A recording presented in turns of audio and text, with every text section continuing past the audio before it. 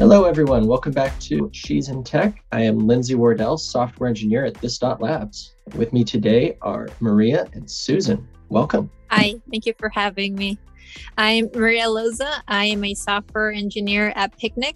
You can find me using the handler at @this__Maria. And thank you for having me. My name is Susan Ma. I am currently working at StackBlitz as a community engineer, and you can find me on Twitter at Suki Supremo. Excellent. And what's fun is we used to work together all at This Dot. We've done some projects together, so it's a lot of fun just to get back together and talk. So this is great. Definitely. I'm very excited. Yeah. Thank you for having us.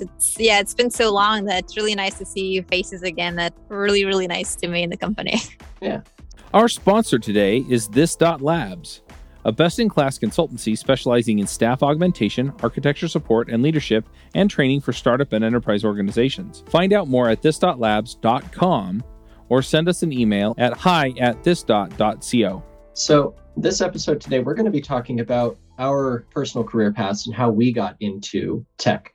So which one of you would you like to start? I guess I'll start. Okay. How I started was funny. I was actually a biochem major because the goal for me was to be a cardiologist. I got all the way up to organic chemistry, and with each level of like physics and chemistry and all the craziness, I couldn't really find the heart for it, even though it was like, I'm sure it'll get more fun as I get higher up. It was not the case. If anything, I think organic chemistry really killed it for me and decided I needed, if anything, I was like, I need to find a way out. This is not going well.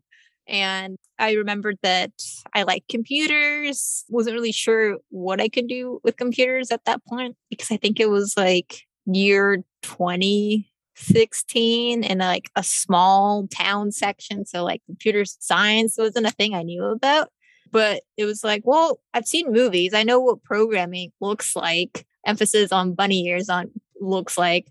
And I was thinking, well, it can't be too hard, right? So, I decided to immediately switch careers, not even think about it too hard, jump the bandwagon from chemistry to computer science, which was a really big deal for me because that was the same year that I was supposed to be transferring out. So with the fact that I've already been at junior college for like 4 years and switching to a major last year was very stressful. Luckily, I managed to already have everything done because of the chemistry track that I was on. So I was able to still switch out. Wow. Yeah, that was crazy. But I do like the fact that at some point, because of organic chemistry, I was able to start recognizing like the ingredients in the back of the shampoo bottles. It was one of the coolest things I got out of organic chemistry. Yeah, I mean, that's kind of cool in and of itself, because I'll look at those and like, okay, that's a thing. I'm okay. I'll put that in my hair. Yeah. Yeah, it was nice. If you ask me now, I can't tell you what one thing is anymore. But yeah, that's how I got into it. I still remember going to my first programming class and it was all guys. And I think I only saw maybe one female in there, but it was one of those, like, I think I saw her at the other side of the room, but like it was to me, it was like a sea of guys. Like I couldn't really like check without being a weirdo. So that was very intimidating. And I'm glad I stuck with it because I really loved it and I still love coding. And that's how I got into it. So I would like to hear how everyone else, because I love hearing people's journeys on how they start working in tech. Definitely.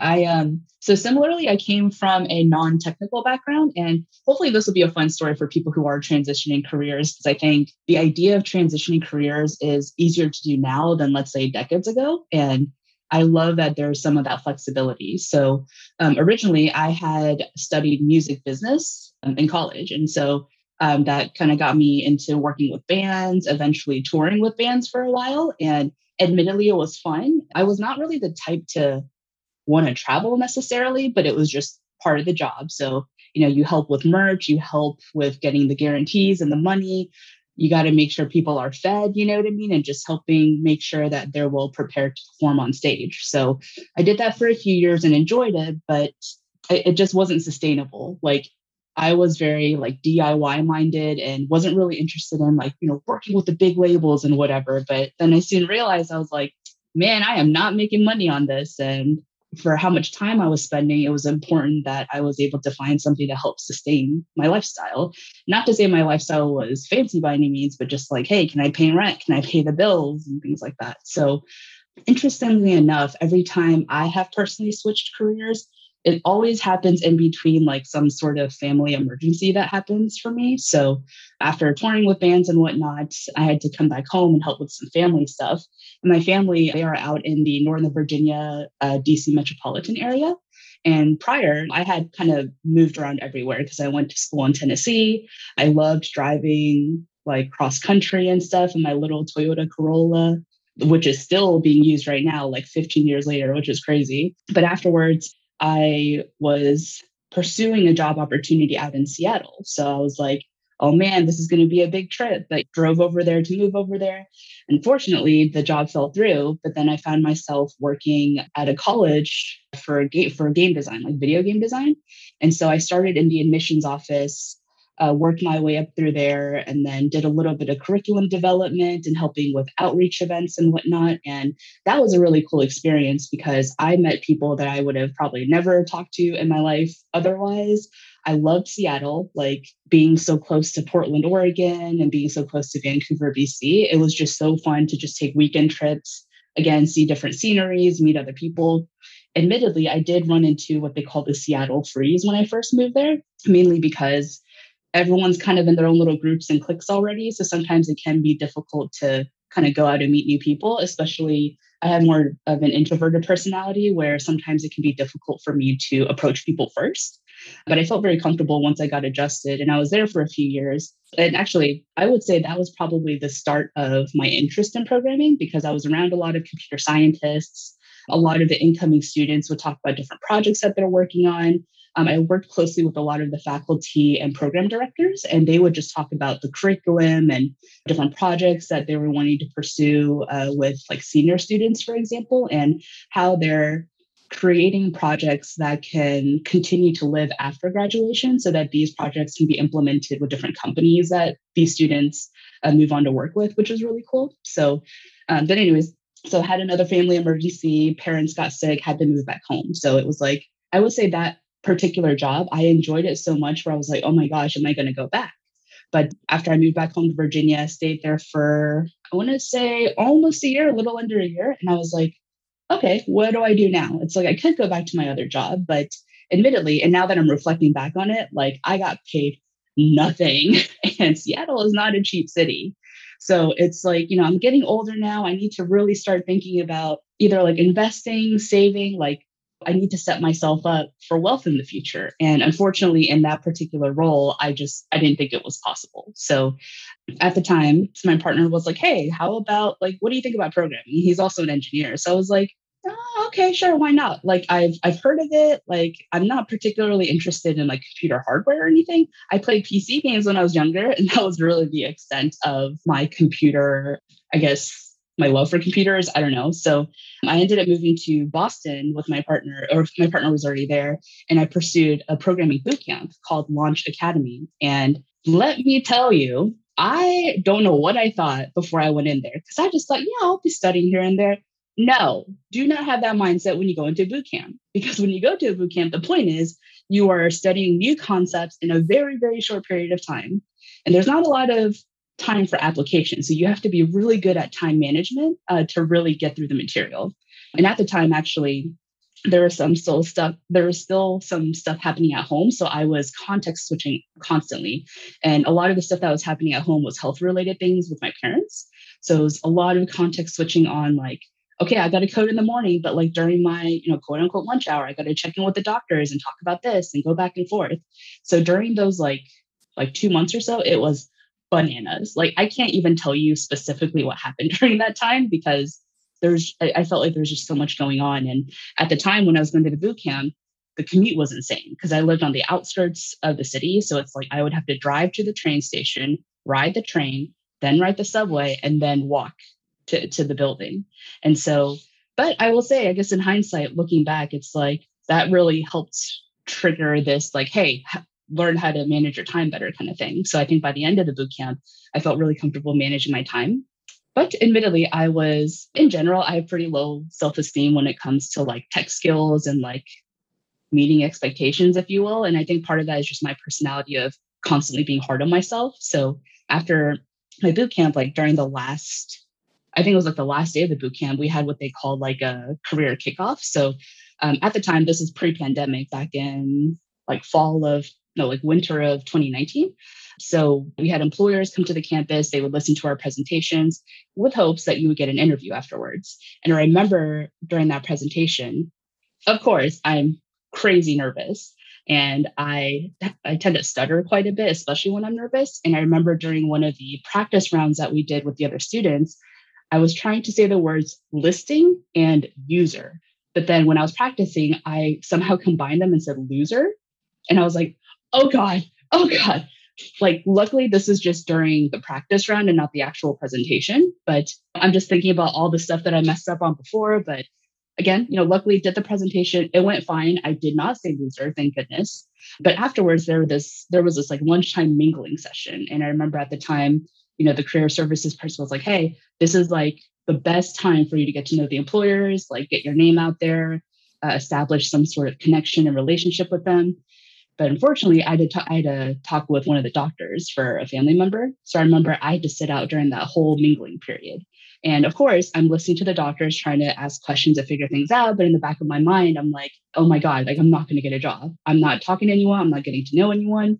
So, after this meeting, I come out and I get an email that evening that from the career services office. It's like, hey, these two companies want an interview with you tomorrow. And I was like, what?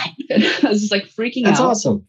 Yeah. I mean, I was very lucky that it happened that way, but I was just freaking out because I was like, what I had done, I need to change this up. But I remember thinking, oh my God, this is my last day. I'm just going to get a hotel in the city and I'm just going to party and get drunk for finishing it and just sleep the night off. What did I do? I went to the hotel, stayed up till I don't think I slept at all, but I remember looking at my clock and it was 4:30 and I was reading on like top 25 JavaScript interview questions. And like, because this is my first tech interview ever, there was really no, I don't want to say guidance, but I didn't have time to talk to anyone at these companies or anyone who's applied before to know what the interview process was like. And thank goodness I brought like a new set of clothes. Otherwise, I would have just been going to these interviews in the same clothes they just saw me the day before. So in a weird way, things kind of worked out that way. But that's, when I started my first internship, that luckily turned into like a full-time developer role. And during this time is when I realized, oh my God, imposter syndrome, like this thing that everyone talks about, like you can feel it on so many different levels. And I don't know if there's any developer or person in general just working, or no, any human being in general, honestly, who has never felt this. Like I think everyone has felt it or feels it in some capacity. And, at the time being a junior dev, I was like, oh my God, I don't know what I'm doing. And now that you're in an environment where people don't exactly walk you through everything, there's this expectation like, hey, you're going to take initiative and figure this out kind of thing, which, I think can work really well too. But again, maybe in different capacities for different people. And throughout my time there, especially as a full-time engineer, I felt like, man, I am not getting the support that I need. Like, especially as a junior dev, my main questions were like, am I learning anything? Am I able to establish good relationships with my team? And probably most importantly of all, like, did I internally feel fulfilled? And I felt like no to all three of those questions. So I was really emotional during that time. So I ended up just kind of quitting without even any thought of like, where am I going to go next? Because at that time I was really questioning, do I belong in tech? Like, is this the right place for me? And, I heard all the statistics, I've heard all the stories, and I was like, don't even think about that. Like, it's not even about that. It's like about me right now. This is my life. This is like my career. What do I want to do? And so thankfully, I ran into VisDot and I saw that they had an apprentice program. Admittedly, I was like, man, I'm going from a full-time software engineering role to an apprentice role. I was like, everyone's journey looks different, whatever. Let me just give it a shot. And so it was really nice that Tracy is in a position who is also a woman in tech, and she had a lot of experience. She's really great at talking, but also connecting with other people and really helping junior devs. So got into VisDot through the apprentice program. And funny enough, VisDot actually really helped me set up for where I am at Stacklets now, which is doing DevRel. So before I even pursued coding projects with various clients, I actually did DevRel first. So I worked very closely with Sarah and Marie and the whole team over at ThisDot. And I was helping with tweets. I was just helping with content. And it made me realize, oh, like, is coding what I want to do 100%? It's like, I enjoy the community. I enjoy coding culture. I do enjoy coding on my own, but it's very different when you code on your own versus code with a deadline, right? Coding on demand, if you will. And that was something that, one, I didn't feel like I was great at. Two, I didn't have the intellectual curiosity that I saw other developers have, where they really want to pursue, like, how do I fix this in the most optimized way? Versus me, I was thinking, like, I think it works, which is like, honestly, if you want to be like hardcore developer, that's probably not the best mindset, but it opened up different doors for me to consider other roles in tech. And during my time at ThisDot, I did get a chance to work on coding projects with various clients. And I did pursue, for example, previously I would work on the She's in Tech podcasts. And what a great way to meet people and hear people's stories and also be able to share my own experiences. So all that experience has really led me to where I am with Stacklets, where I had worked with them just on a contract basis for a while, just like, hey, let's just try this one project together. And then luckily, I feel like we got along really well. And I was very fortunate to get hired there full time permanently now. And as a community engineer, it's my job to basically brainstorm and help execute different strategies for us to engage with the communities better. And admittedly, this is something I'm still new at. And I was actually telling both Lindsay and Maria previously that, a lot of my tasks are not just DevRel related necessarily. It's really a mix of internal things and just other projects that are going on with the company. So I love that in this company, they value the work culture and they value professional growth for people. One of the things I learned from, I guess, previous roles is like, I need to be explicit about what I want and what I need. And Stacklets actually provided me this platform where I felt safe to share that. Like, I didn't feel guilty about either wanting more money, wanting different projects, anything like that. So interestingly enough, like, the switch into tech has really, I feel like, opened up lots of doors in general, definitely not just professionally speaking, but I have met so many cool people that I probably would have never helped, have talked to otherwise. And even now there's other like women in tech and junior devs who are reaching out to me that are like, hey, I listened to something you were on, or I read something that you wrote and just had some questions. And I was like, yo, I'm like one of those people now. Like, I would have never thought someone would reach out to me for help. So it was a very interesting You're one of those people now. Yes. Isn't that crazy? Like, because I mean, even now I'm just like, who's going to learn anything from me? You know what I mean? But I just appreciate that really the switch into tech has kind of enabled these different relationships and these different communities to really rise. And it makes me even more excited. Right now, do I still doubt my skills? Yeah, that's just human nature for me, quite honestly. But it's like, I can't like negate the fact that there are people who trust me. There are people who want to work with me, and there are people who want to support me, and vice versa. So it's like, this sounds like mushy, but it's like the love really does continue to grow. Does that mean it's always going to be positive and happy all the time? No, but I love that at the end of the day, I can still come back and say, like, there's people who support me. There's people who appreciate the work that I do. And I think things like that really keep me going in tech. So for anyone who is transitioning into tech, or anyone who's like kind of doubtful, like, I definitely recommend finding those points that really make you feel fulfilled as a person and just continue to pursue those. So sorry, that took like 20 minutes. I apologize.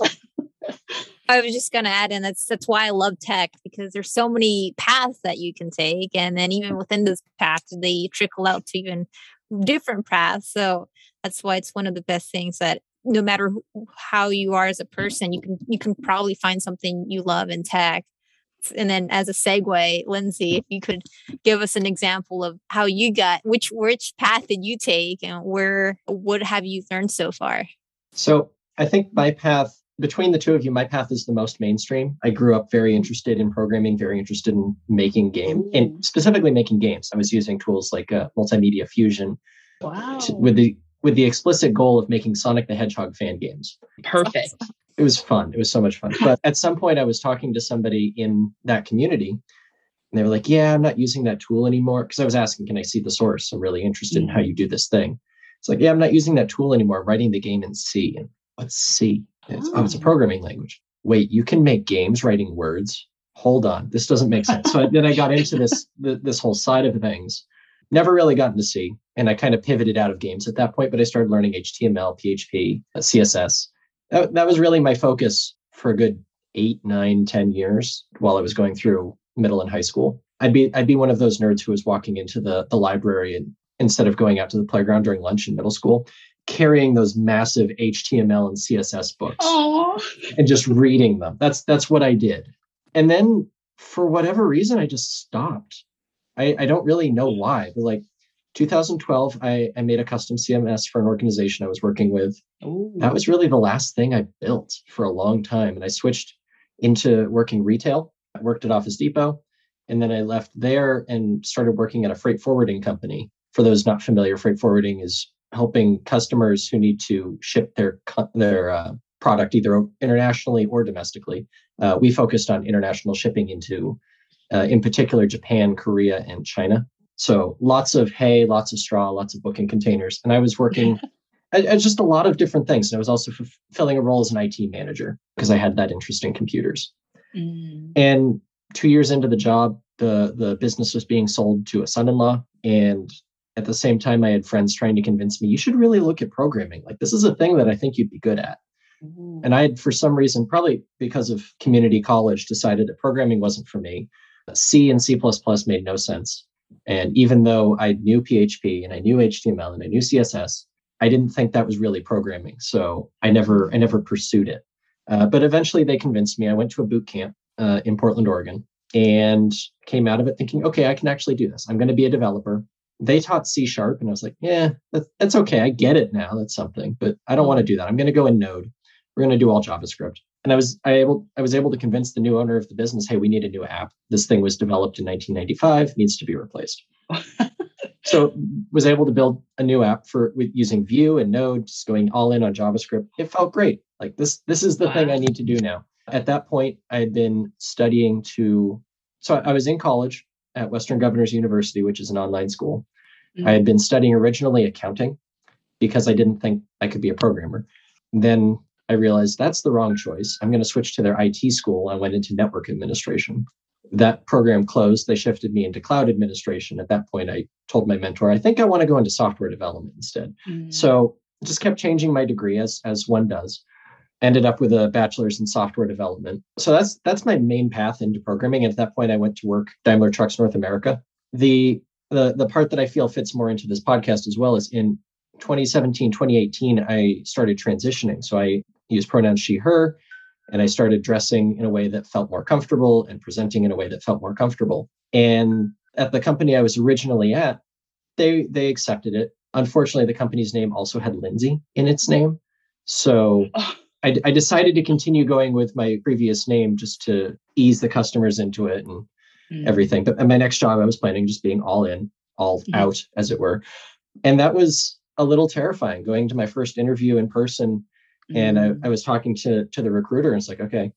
And just so you, like, how are we going to know who you are? It's like, well, I'll be wearing a skirt. And I could hear it in their voice. They were a little taken aback at that. But it was something they ran with it. They didn't have a problem. It was just surprising. And I was able to get through the interview, got the first position. That went great. And my manager at the time was so nice because she was very concerned about people around me not treating me in a disrespectful way. I don't think I relayed to her that it was my first job being completely out as a transgender person, but she was very considerate, making sure that my team members were treating me properly and respecting me. And when it did come up with other members at the company, she was able to step in. Everyone on my team was able to help defend me. So it just felt really nice. It was a great both entry point into the development ecosystem, getting to work with other developers, but also it's a really, really gentle coming out in the professional ecosystem. So that was very nice. But then the project I was at was starting to wrap up, and I saw a job posting at ThisDot. And by that point, I'd already been doing Views on Vue. I'd seen some of the ThisDot events and podcasts and things. And I was like, oh, this is great. In the job description, it said, you're going to be working on podcasts, you're going to be doing shows, you're going to be doing events. And I was like, I am all in. And Tracy was just so much fun to talk to. And I'm just very grateful that I got this opportunity to be here. And again, ThisDot, as a company, like you were saying, Susan, is just such a great place. There's so many intelligent people that are accepting and wanting to help everyone become better developers. I hope that this is how it is in a majority of the dev ecosystem at different companies, but something I very much treasure here is just what the level of support and willingness to help when somebody admits a weakness. It's given me a lot of confidence. I used to have the same kinds of issues that you were mentioning, Susan, with imposter syndrome and not really having a lot of, what's the right word? I didn't feel like I was really good at what I was doing, even though I had enough evidence to the contrary that I did actually know what I was doing, and people valued that. But working with this group of developers has really helped me build my own confidence and self-esteem. That was the word I was looking for. Hey folks, it's Charles Max Wood, and I just wanted to jump on real quick and let you know that I am putting together a podcasting course. I get asked all the time. I've been coaching people for the last 6 months. How do you start a podcast? How do you put it together? What do I need in order to get it going? Et cetera, et cetera, et cetera. I've put together the curriculum. And I did it through coaching a whole bunch of people, and now I want to share it with you. You can go check out the course. It's actually going to be a masterclass. It's going to be a 4-week masterclass where I actually walk you through the entire process of launching a terrific sounding podcast and putting together content that people want to listen to. And you can find it at podcastbootcamp.io. Actually, I do have a question, Lindsay, about your first company that you were at. Do you feel like if you did not have a manager and a team who cared about you, do you feel like that would have changed the outcome of sort of your professional growth in tech, like as a software developer? Or do you feel like you would have taken the steps of, quitting and find something else quicker, I guess? That's a good question. I would hope that I would have looked for a better place to work and found a better manager and gotten that support. I don't actually know if I would have done that, though, because it didn't happen. But my confidence at the time was not as much as it is now. So I can't really put myself into those shoes in the same way. I can look at what I did when I was at the freight forwarder. I had a previous manager at Office Depot reach out and was like, hey, you want to be a department manager at this store? Which I'd been working to be a department manager when I was there. And he had been a previous manager that knew that. So he was trying to grab me back in. And I almost took that job because I didn't have the confidence at the freight forwarder. I felt like I kept failing. I wasn't fast enough. I didn't know enough. I couldn't get it. I almost took that job. I'm very glad I didn't. Imagine I would still be in retail at this point if I had. So yeah, definite maybe that I would have just backed out. Maybe I would have retreated to the freight forwarder, or I would have retreated into something that I was already familiar with and written off programming is a bad idea. But I hope not. Thanks for sharing that. Yeah, thank you. It's very good to hear because so many people, I feel like in tech, especially for females, that don't have that support and they go through their work and sometimes they don't feel appreciated. And kind of in a relation, I've seen that happen at school. I've seen a lot of students, like they'll go through their first few courses of intro to programming. And either the professor's not really putting too much effort or they're not really doing the necessary stuff to make programming fun instead of making it, more logical and making it kind of like dry, I guess is the best term. I've seen students just drop, switch to a different career. And it's very frustrating to see that now, especially that I think about it, because that class was not a representation of what programming is. And I've also heard stories very similar where the manager wasn't supportive.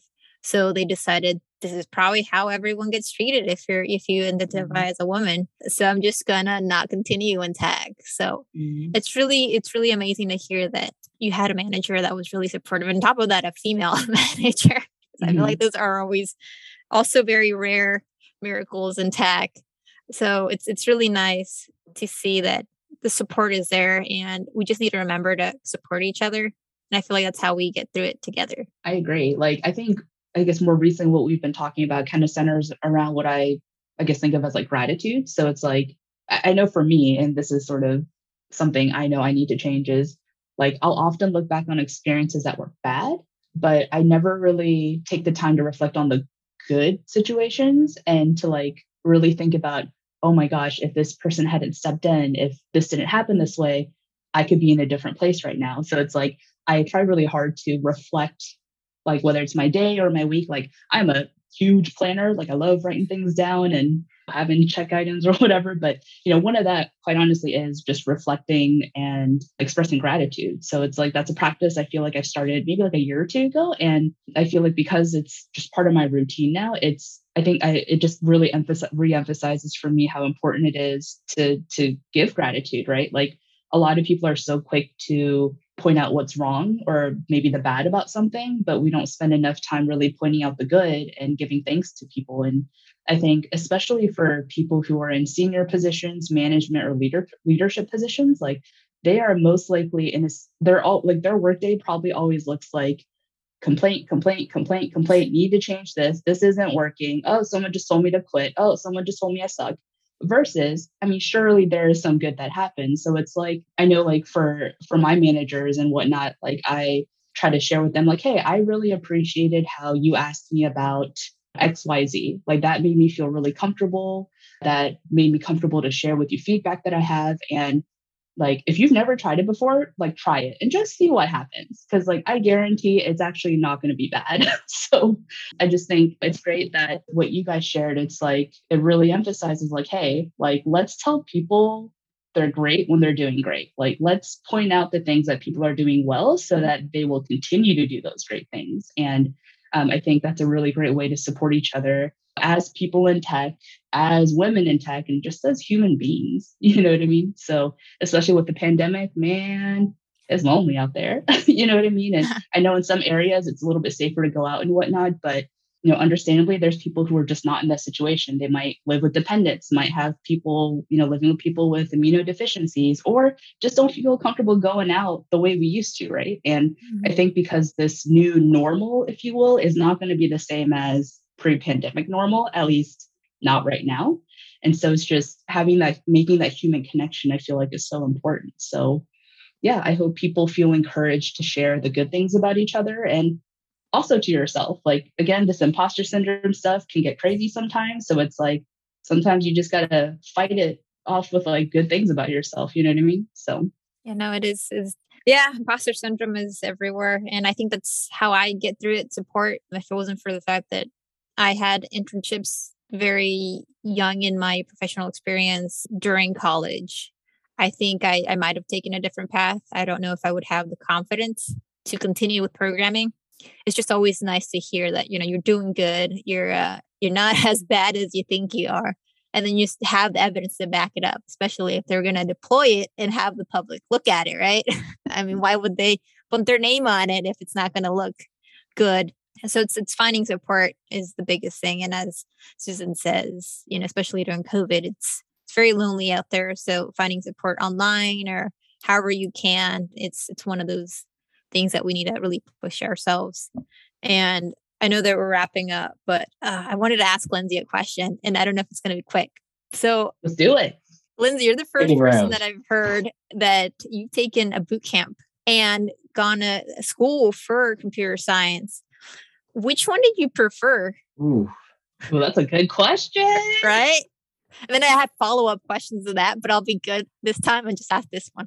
Wait, that is really unique, Lindsay. I don't think I've ever met anyone who's done both either. So this would be really interesting. Making me think here on the spot. For those, since this is an audio podcast, Lindsay's having the most, looking into the past and trying to figure out what was actually the best one for, in your opinion, not for everyone. So I did the boot camp at the end of 2017, start of 2018. And I finished, at the time I had been in school. I actually took a break from school to do the boot camp. I started school in whatever year that was, end of 2015. And that was, again, for accounting and then network administration. So I took a break at school to do the boot camp. And then I continued my degree to finish it. I don't know if I would have finished it if I had done the boot camp before I started school. I don't know if I would have gotten the degree. I feel like the boot camp had the most impact on my career. Okay. Because it introduced me into concepts that are more mainstream, like how to use Git, how to use JavaScript, things like that. Whereas the 4-year degree it wasn't a CS degree, it was software development. And it introduced me, specifically, I was on the C# track. So I was looking at things like Xamarin and WinForms and how to use Link in the .NET framework stuff. So it's not stuff I really use today. Whereas the things that I learned in the boot camp, I feel like were more immediately applicable and set me on the right path so that I could learn Node and Vue and React and all of those things. The boot camp was also very C# focused, which is part of why I did that as my 4-year. But it set enough of a groundwork that I was able to build on top of it. Whereas the 4-year degree, if I'd only done the 4-year degree, it would have been great. But the boot camp covered so much of it in such a shorter time and at a much reduced cost. Thank you for answering that. Because I hear different experiences, and the one thing I do hear constantly is boot camp is really fast. So if you're not a type of person who doesn't like being sped up during a learning process, boot camps aren't probably not the best course of action, and self-teaching is. Now, I will throw out props to Western Governors University and anyone who is looking at a 4-year degree. That's a great choice because it is fully remote and you can accelerate at your own pace. So at the time, I don't remember the exact numbers, but when I was doing it, a 6-month term was about $3,000 and you could just do as many classes as you could fit into that time. Wow. So at the beginning, I was able to just accelerate through the base classes and get through a lot. And when I got to more difficult tasks, I could just take fewer classes and put in more time and effort into them. So if you do want to go the 4-year degree route, WGU is an excellent choice. That said, look at boot camps around you. Maybe that's a better option if you're getting into programming. Thank you. Wow, they were like way ahead of their time then, because I feel like only now are boot camps really starting to give some of that flexibility. And I feel like they're only, no offense to boot camps, but I feel like a lot of them are changing those strategies because of the pandemic, which is awesome. Like they're moving and changing with the times. But like, man, your school, Lindsay, that's awesome. Yeah, the boot camp I went to is also a little ahead in that way. I did a lot of it remote. They did have an office you could go to, but most of the going in was like sitting at a desk and doing your own thing still. There were a couple in-person events, and that was really the benefit of the space. Wow. Yeah, I'm a big fan of remote learning and going at your own pace. So no surprise I went with both of those options. That's awesome. Thank you for answering that. But yeah, Of like course. I said, I have so many more questions, but I think I'll try to see if we get a podcast specific for those.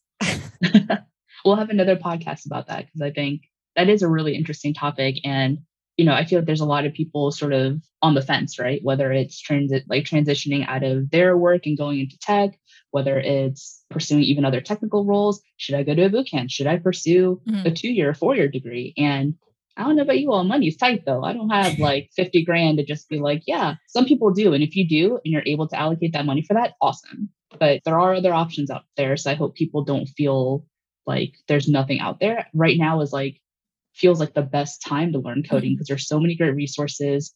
There's a great community out there. And I think even sort of the typical, how would you say, like when you talk about developers nowadays, like if you were to ask me to like describe the typical developer, like I would have really empathetic things to say about them because I feel like most of the developers I have met are always open to learning more, wanting to support you, wanting to spend time to pair program with you and whatnot versus, I don't know, maybe like decades ago that looked very different back then. But I feel like nowadays there is some change. Do we need more? Yes. And that's why we got good people fighting the good fight to help us with that. But just know that that you don't have to be stuck. There are other options and it might be difficult to get out of that, but that's why you got a community. So we are here for you. So thank you. Yeah, I know that kind of goes into our next section of the podcast, right? Which is tips that we want to share. My tip I would like to give is be proud of what you do. I mean, I know we mentioned a lot of support and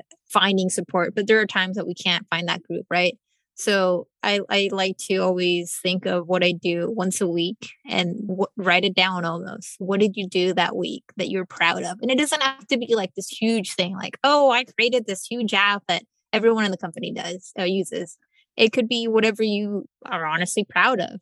And the more that you write it down, the more that becomes your brag document. And that brag document can really be so useful in helping you write your resume or asking for a promotion or any of that sense, or even just, again, self-esteem. So that's my tip of supporting of yourself. That is an awesome tip. And I will say for people, I don't know if I ever mentioned this in podcasts in the past, but Maria actually used to be my mentor at this time.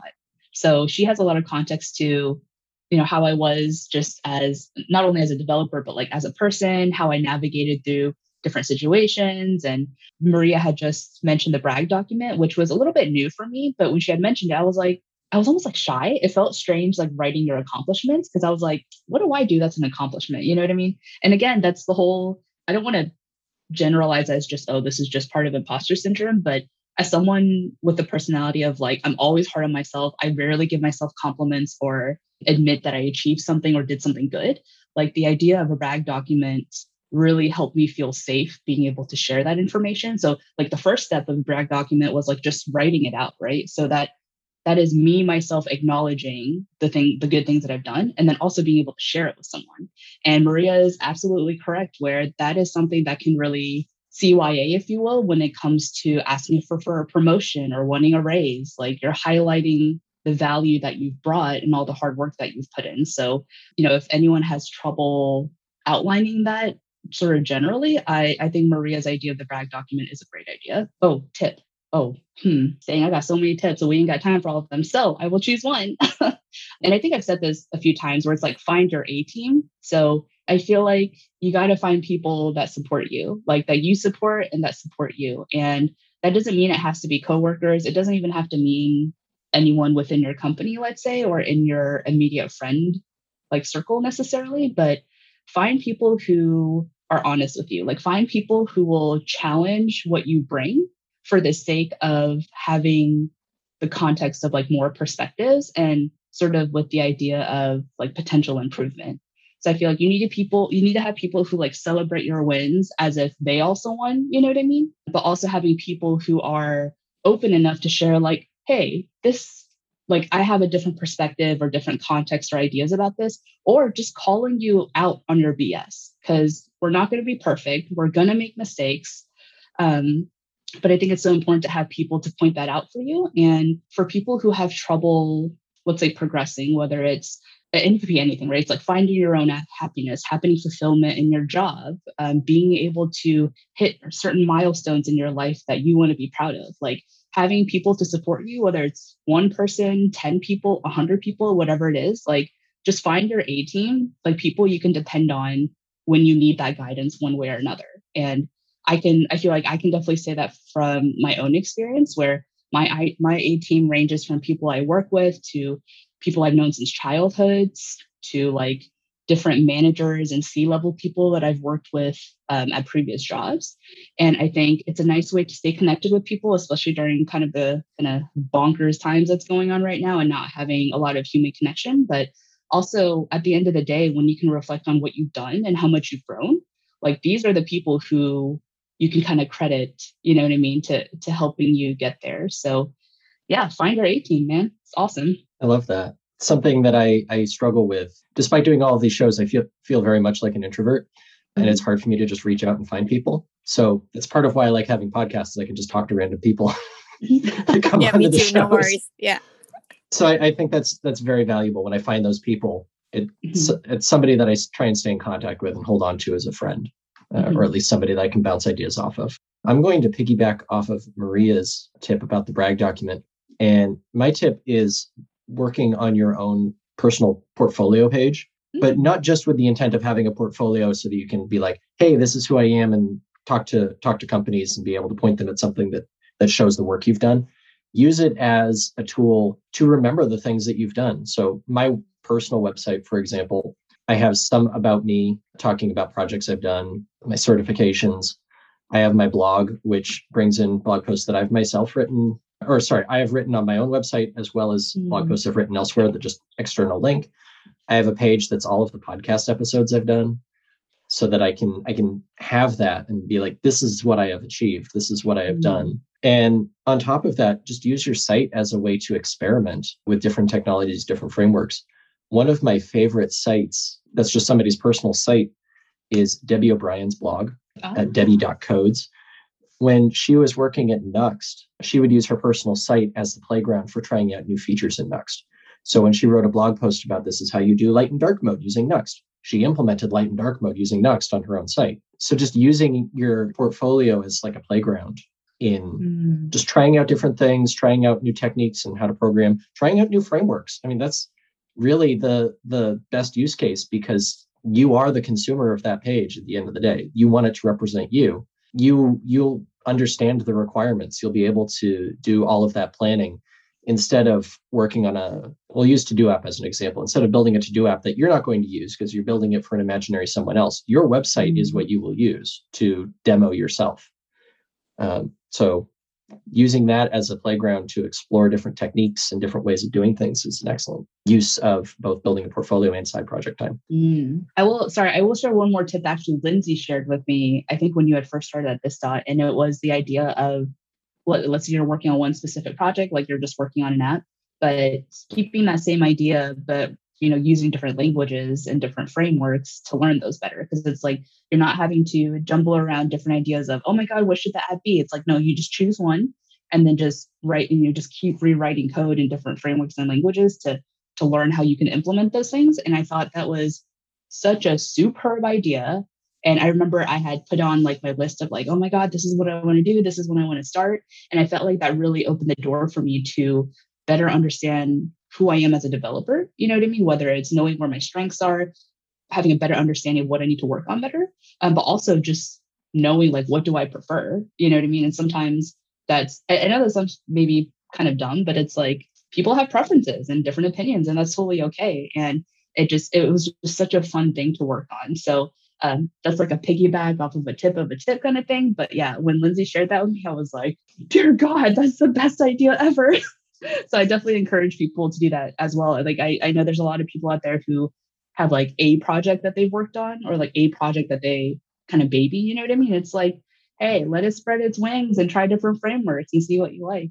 So yeah, that's one of my favorite things to do when I find a new framework. Is I've got this one project that I've built in React. I built it in Vue. I've built a CLI for it, built it in Svelte, built it in Elm, and just getting to try that out in different frameworks and different languages is so much fun. All right. So I think that leads us to our last section of the podcast, which is, I wanted to say author picks, but it's not author picks. It's just picks, right? I think it's we are authors for the day. There you go. I almost said voice actors was the next thing that popped in my head. But yeah, picks. Hey folks, it's Charles Max Wood, and I just wanted to jump in here and let you know about something that I'm doing. It's free. It's out there just to help you get answers to your questions about the things that you're running into with your career. So if you have questions about how to get further ahead in your career, how to start a podcast, how to get a better job, how to get a raise, how to deal with a situation at work with your boss, or just maybe you're stuck and you don't know where to go next. How do I get from junior to senior to whatever's next? How do I become a speaker? How do I get to the next level? That's what I'm out here to do. So every Wednesday at 12 o'clock Mountain Time, I'm going to be doing a call, and it's going to be free, totally free. Go to devchat.tv/levelup and you can register for the call. It's using Zoom's webinar software, so it's pretty straightforward. And what we're going to be doing is I'll do 10 minutes and I'll just show you how I do some form of how I level up. And then we'll just answer questions. And it's not going to be a question and answer like, hey, what's your favorite flavor of ice cream? And then I say Rocky Road or whatever, right? Instead, what we're looking for is more along the lines of, yeah, I have this situation. How do I handle it? I'm trying to figure this thing out. How do I figure it out? I'm trying to stay current. How do I stay current? And if you have any of those kinds of questions, I'll bring you on the call. We'll ask some deeper questions. We'll make sure we get you a solid answer. And I'm really looking forward to helping some people out. There will be no sales, no selling, no nothing on these calls. It is literally just 10 minutes of training and then Q&A. So you can go check it out at devchat.tv/levelup. I guess I'll start. I guess my pick is a video game that I just started playing, and I am very happy with the game. I was really nervous. It's called Genshin Impact, and really nervous about playing this game because it's a gacha game, I believe is the correct term. So from what I understand, it's kind of like if you really want like the most optimal like characters and whatnot, you got to put like money into it and whatnot. But luckily, the whole game and the concept is free and you can play it out however you want. They don't limit you on the story because you're playing it on a free account. If anything, it's just the characters. If you just have like a specific favorite, like, oh, that's the cool character I want, that's where you might want to put money on it or something. I'm very happy with the game. It's been really relaxing, especially these last few weeks. It's been stressful on me because of COVID. So it's really nice to be able to just like at the end of the day of work, just go and play some games and just have a clear mind. That's my pick. So my pick is unsurprisingly a snack because I love snacks. But so I think it's a brand called Dang, D-A-N-G, or Dang Foods. And they make Thai rice crisps. So I know you guys can't see it like when you're listening to this, but just for Lindsay and Maria, it looks like this. And this is specifically this sriracha spice flavor. I think I got this at Whole Foods maybe. And it was like $3.50, which I don't know. I know you can buy like a bag of Lay's for like $1.99, which I prefer to, but I just wanted to try something new. And I thought it was pretty yummy. Like it's not spicy at all, despite the name being sriracha spice. And I bought the toasted sesame kind because the bag was purple and I like purple. So I just make decisions based on color apparently. But I thought it was pretty yummy. So if you're someone who's looking for a little bit more flavor, but something a little bit different, and I don't know, I don't really think it tastes like sriracha necessarily, like not actually the sauce itself, but it's still nice flavor. So if you like rice crisps, this is also non-GMO, plant-based, and gluten-free. So yeah, I think you guys should try it. I think I've tried those before. They are good. I haven't had that one though. Yeah. Put that on my list. My pick today is an app. There's a website and an app you can download. And it's called Storygraph. I learned about this app from, I think Saranya Barak was sharing about it on Twitter. And basically, the top 5 of the top 5 apps on iOS for relating to books, Amazon has 3 of them. And there's Goodreads, there's Kindle, and there's Audible. And those are all Amazon at this point.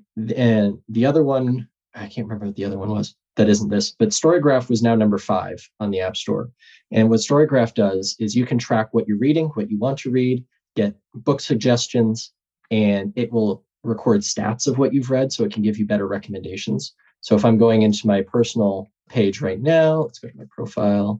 I know you can't see this, but I'm going to look at my stats. Let's see. I mostly have been reading adventurous books that are fast or medium paced, longer than 300 pages, about 300 to 499, all fiction, some mystery, some fantasy, some science fiction. I can see the amount of books I've read over time, how many pages. At the moment, I've recorded 2,497 pages read. It's just a really nice app. And my favorite part about it is it's not Amazon. It's its own thing, but you get all the descriptions. You can link to different books. You can then add them to a list that you want to read. It's very nice. So there's an app on iOS. I'm assuming there's one on Android, and there's a website that you can use. So highly recommend that. I think there are pro features. I have not looked at that yet. If I do much more reading, I might need to though.